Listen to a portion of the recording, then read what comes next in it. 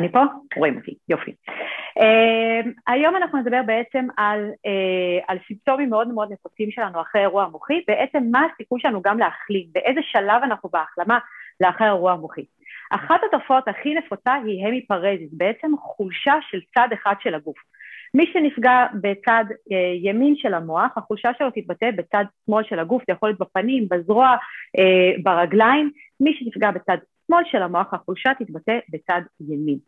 המיפרזיס שכזה מאוד ישפיע לנו גם על יכולת שלנו לתפקד ביום יום, אם זה לאכול, אם זה לבוש, אם זה להתגלגל במיטה, אם זה הליכה, כל הקואורדינציה שלנו, הכל מאוד מושפע מהיכולת שלנו בכלל להפעיל את השרירים שלנו. עכשיו, השאלה שתמיד נשאלת היא בן אדם שעבר אירוע מוחי אתמול או שלשום, האם כל התסמינים האלה יישארו לו ככה לנצח? עכשיו, יש מספר פרמטרים להחליט האם את רמת השיקום בעצם, לא האם, אלא תמיד יהיה איזשהו שיפור ושיקום, אלא מה יישאר אחר כך בעקבות האירוע המוחי בבחינה הזאת של ההמיפרזיס שלנו. אז לרוב זה לא יישאר לנצח, לרוב יהיה איזשהו שיפור, זה מאוד מאוד תלוי במיקום הפגיעה, בגודל הפגיעה, ברמת התרגול שלכם, ברקע הרפואי שלכם עוד לפני כן, בגיל שלכם גם כן, הכל קשור יחד ומשפיע אחד על השני. במחקר ובעיקר בעולם הפיזיותרפיה אנחנו מאוד אוהבים להשתמש בגישת ברונסון. הם מגדירים 7 שלבים שהמוח שלנו עובר בתהליך השיקום בעצם, אוקיי? הגישה הזאת משתמשת בכל הרקע של הנוירולוגיה והנוירואנטומיה שלנו, ואנחנו רואים בעצם איזשהו שינוי משלב של המיפרזיס, שזה בעצם ממש החולשה של השרירים, למצב של ספסטיות, שזה בעצם קיבוץ היתר של שרירים והוא לא רצוני, עד למצב של החלמה מלאה. מחלקים את זה ל7 שלבים. כאשר השלב הראשון זה מיד לאחר האירוע המוחי, שלרוב יש פלסידיות. השלב השביעי והאחרון זה החלמה מלאה. כמובן שכולם מאוד רוצים להגיע לשלב 7, לא כולם מגיעים לשלב 7 של החלמה מלאה. הלוואי עלינו שכל אחד יגיע לשלב 6, שזה כמעט החלמה מלאה, ועכשיו אני אתאר לכם בהדרגה את 7 השלבים. מוכנים? השלב הראשון שעליו דיברנו זה השוק הראשוני לאחר אירוע מוחי, אוקיי? גם האזור עצמו במוח נפגע, גם אזורים מסביב נהיה סמאג', ככה זה נקרא באנגלית, נהיה איזה סמאג', תדמיינו איזה עננה כזאת, אתם מתעוררים בבוקר, עוד לא שתיתם קפה ושום דבר לא מתפקד, אוקיי? יש מערכת הגנה של המוח שסוגרת בעצם ומגינה על תאים אחרים מסביב לאזור עצמו שנפגע במוח. אז אנחנו נראה שם את המצב הכי חמור שיש בעצם השלב הראשון לאחר אירוע מוחי, ובשלב הראשון אנחנו נראה ממש את הפלסידיות, בסדר? זה אומר שזה חולשה ואפילו שיתוק מלא כמעט של כל הצד, אנחנו לא נוכל להניע שום דבר בצורה רצונית בכלל, והשלב הזה של השוק הראשוני אנחנו רוצים שהוא יעבור כמה שיותר מהר. כבר בשלב הראשון הזה אנחנו חייבים אבל לתרגל. אל תגידו, אוקיי, זה מערכת נוירולוגית ואנחנו לא אמורים לעשות כלום, ולאחרונה יש גם דעות שגורסות שבימים הראשונים אחרי אירוע מוחי פשוט תשכב ככה לתת לגוף לנוח. אני אישית לא מעריכה ולא מכבדת את הדעה הזאת, כי אני חושבת שתמיד יש משהו לעשות. ובשלב הראשוני הזה, בסדר, בשלב הראשוני הזה של הפלסידיות, חשוב מאוד שנעבוד דווקא על הנאה של טווחים פסיביים. זה אומר שמישהו יכול להגיע, לרוב זה יהיה פיזיותרפיסט או מרפא בעיסוק, ובשלב מסוים אנחנו גם ננחה את המשפחה שלכם איך לעשות את זה, ואנחנו נניע את המפרקים, אוקיי? אנחנו רוצים לשמור על טווחים מלאים, ובזכות ההנאה הפסיבי הזאת, אנחנו גם מעבירים מסרים חזרה אל המוח, אוקיי? בשלב האקוטי הראשון, המוח עצמו לא יכול להעביר אותות אל היד או אל הרגל שלנו. ואנחנו רוצים להראות למוח שלנו, אנחנו כאן, היד הזאת היא שלי, היד הזאת קיימת והיד הזאת מוכנה לעבוד, אוקיי? אז אנחנו רוצים להעביר את האותות האלה מהרצפטורים האלה שעוברים בין המפרקים שלנו למשל, אנחנו רוצים לגרות את התחושה, כדי שכל המסרים יעלו למוח, ואנחנו בעבר לזה גם רוצים לשמור על טווחי התנועה, להפחית כאבים. תארו לכם שאתם חולים בשפעת, 3 ימים שוכבים במיטה, כל הגוף כואב, אבל זה גם מעגל, בגלל שאתם שוכבים ולא עושים כלום, הכל מחמיר וכואב ופחות גמיש, ואנחנו נצטרך את הגמישות הזאת, ואנחנו נצטרך להעלים את הכאבים האלה, כדי שנוכל להמשיך אחר כך בשיקום, בסדר? בכוונה נתתי הרבה דגש על השלב הזה, שתדעו שיש הרבה מה לעשות, ולנו בערוץ היוטיוב של פיזיוגוף יש מספר תרגילים שאתם יכולים לעשות בעיקר לגפה העליונה וגם לרגל, בשלב 1 ובשלב 2. עכשיו אנחנו נגיע לאט לאט לשלב 2, בשלב הזה הפלסטידיות הזו, בסדר, יש לי את המונחים האלה תמיד בהולנדית, כי זה כל כך, זה מה שהכל ככה חלש והכל זרוק כמו איזה סמרטוט, אוקיי? ואנחנו לא יודעים מה לעשות, ואנחנו חייבים גם לשמור אגב על היד קרובה אלינו, שלא נגרום לנזק לכתף, שלא בגלל חוסר התחושה אנחנו נגרום לנזקים נוספים. בשלב השני מתחילה להתעורר ספסטיות, והספסטיות הזו אנחנו הרבה פעמים חושבים, איזה יופי, חוזר לכוח השרירים, וזה לאו דווקא זה, אוקיי? זה תנועות לא רצוניות, אז קיבוצים בעצם שהשרירים שלנו מתכווצים, זה מאוד דומה לזה שאתם מחזיקים תינוק קטן, אז מחזיקים אותו ככה על הידיים, עושים לו פרצופים מאוד חמודים כאלה, והרגליים שלו נוגעות לכם ברגל, ואתם אומרים, תראו, הוא הולך, נכון? כולם מכירים את זה, וזה לא זה, זה דווקא רפלקסים מאוד מאוד פרימיטיביים. אוקיי? המוח שלנו, תחשבו שזה כמו שאנחנו בונים כל ארגון, אנחנו מתחילים מהדברים הכי בסיסיים, אוקיי? והמוח שלנו מפעיל את השרירים בצורה הכי לא רצונית, שזה הרפלקסים שלנו. הרפלקסים האלה מתעוררים במגע. אוקיי? לפעמים אנשים אומרים, כן, תחזיק כדור, זה יעזור לך לחזק, אבל זה רק מעורר לנו את הרפלקסים של הקיבוץ, וזה לאו דווקא תנועות רצוניות. כמובן שזה כן איזשהו סימן חיובי לתהליך השיקום שלנו, זה עוד לא השיקום, זה עוד לא השרירים שאנחנו יכולים להזיז ולהניע בצורה רצונית, אבל זה כן שלב ראשון בתהליך הזה של השיקום, מעבר לפלסטידיות, אז עברנו לשלב 2 שמתחילה הספסטיות. בשלב 3 הספסטיות הזו בעצם גוברת ומתעצמת, אוקיי? פה בשלב הזה אנחנו גם הרבה פעמים משתמשים בתבניות תנועה, אוקיי? באנגלית קוראים לזה סינרגיות תנועה. הגוף שלנו תמיד עובד באיזושהי שרשרת. כשאני רוצה להושיט את היד שלי לכוס, אני אפתח את היד ואני אעבוד עם התנועה הזו, אוקיי? שזה סינרגיה של שרירים, זה לא רק התנועה הזו תפסתי כוס, אלא תמיד יש עוד תנועות ושרירים שעובדים ביחד, והרבה פעמים אצל אנשים אחרי אירוע מוחי אנחנו נראה סינרגיה, תבנית תנועה פלקסורית של כיפוף, או אקסטנסורית של יישור. וזה אומר שאותם האנשים בדרך כלל יעבדו באותה התבנית, למשל הם יכולים לקבץ אם יקבצו בצורה הזו, אוקיי?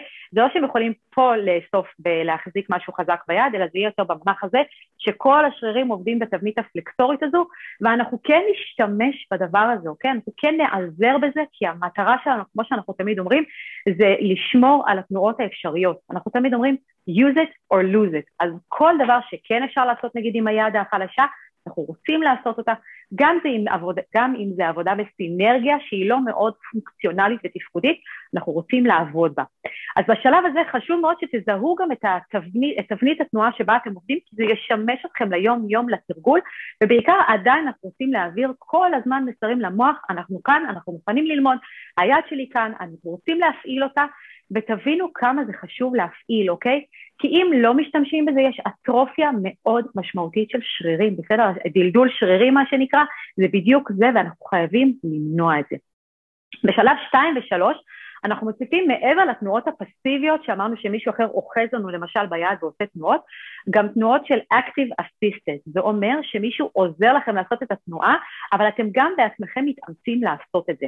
בשלב 3 למשל, 2 ו3, יכול להיות שתראו שאתם יכולים קצת להרים את היד, אוקיי? קצת בצורה כזו למשל, אבל תצטרכו לעזור עם היד הבריאה כדי להרים אותה יותר. אוקיי?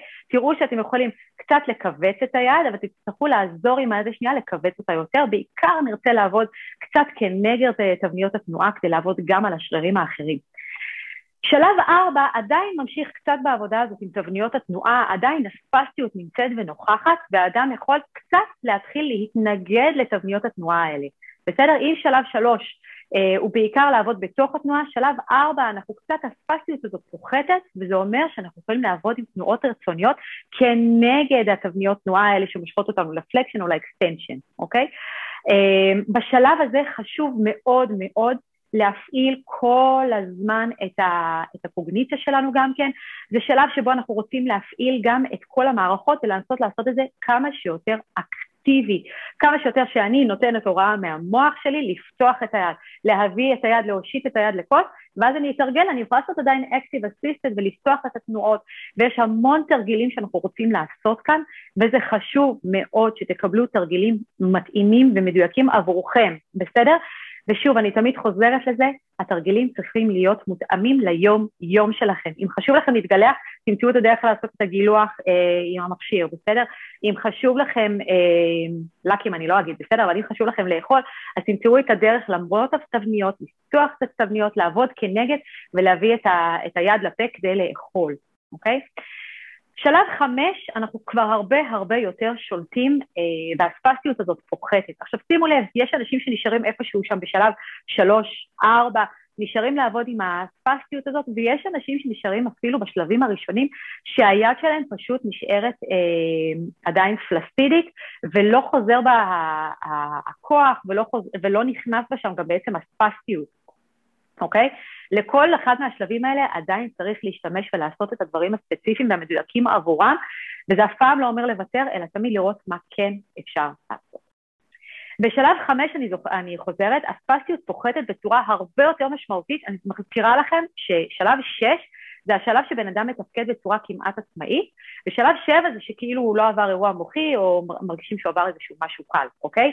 אז הלוואי כולנו להגיע לשלב 5 או 6, כי זה השלבים שבהם אנחנו יכולים גם להיעזר בספסטיות הזאת, אבל גם לעבוד כנגד, אוקיי? יש לנו תנועות רצוניות כנגד התבניות האלה, הפלקסורית או האקסטנסורית, שאנחנו יכולים לפעול, אנחנו יכולים להרפות את השרירים, וזה השלב גם בתרגול לעבוד יותר עם התנגדות.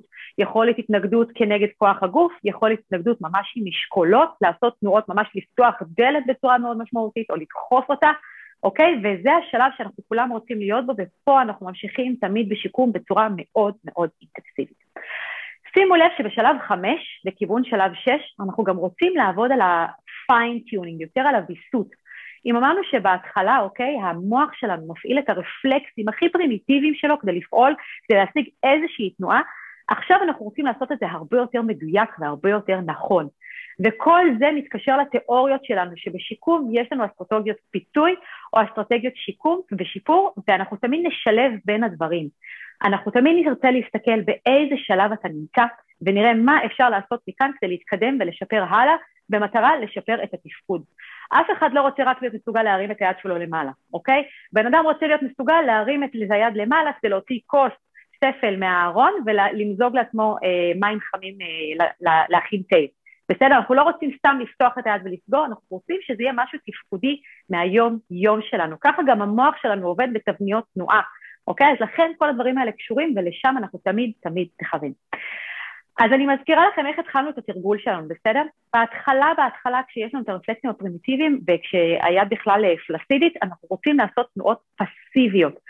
לאט לאט אנחנו נוסיף איזה active assisted, זה אומר שאנחנו עושים חלק בעצמנו וחלק assisted, לאט לאט אנחנו נעלה בהדרגה, נעבוד מחוץ לתבניות התנועה שלנו, אחר כך נוסיף התנגדות, ואנחנו כל הזמן ננסה לשפר ולדייק עוד יותר את התנועות, ושנגיע לרזולוציות מאוד מאוד גבוהות, עד לרמה 6 והלוואי 7, שבה בעצם אנחנו מגיעים לשיקום כמה שיותר מלא וכמה שיותר מקיף, שבו אנחנו כמה שיותר עצמאיים.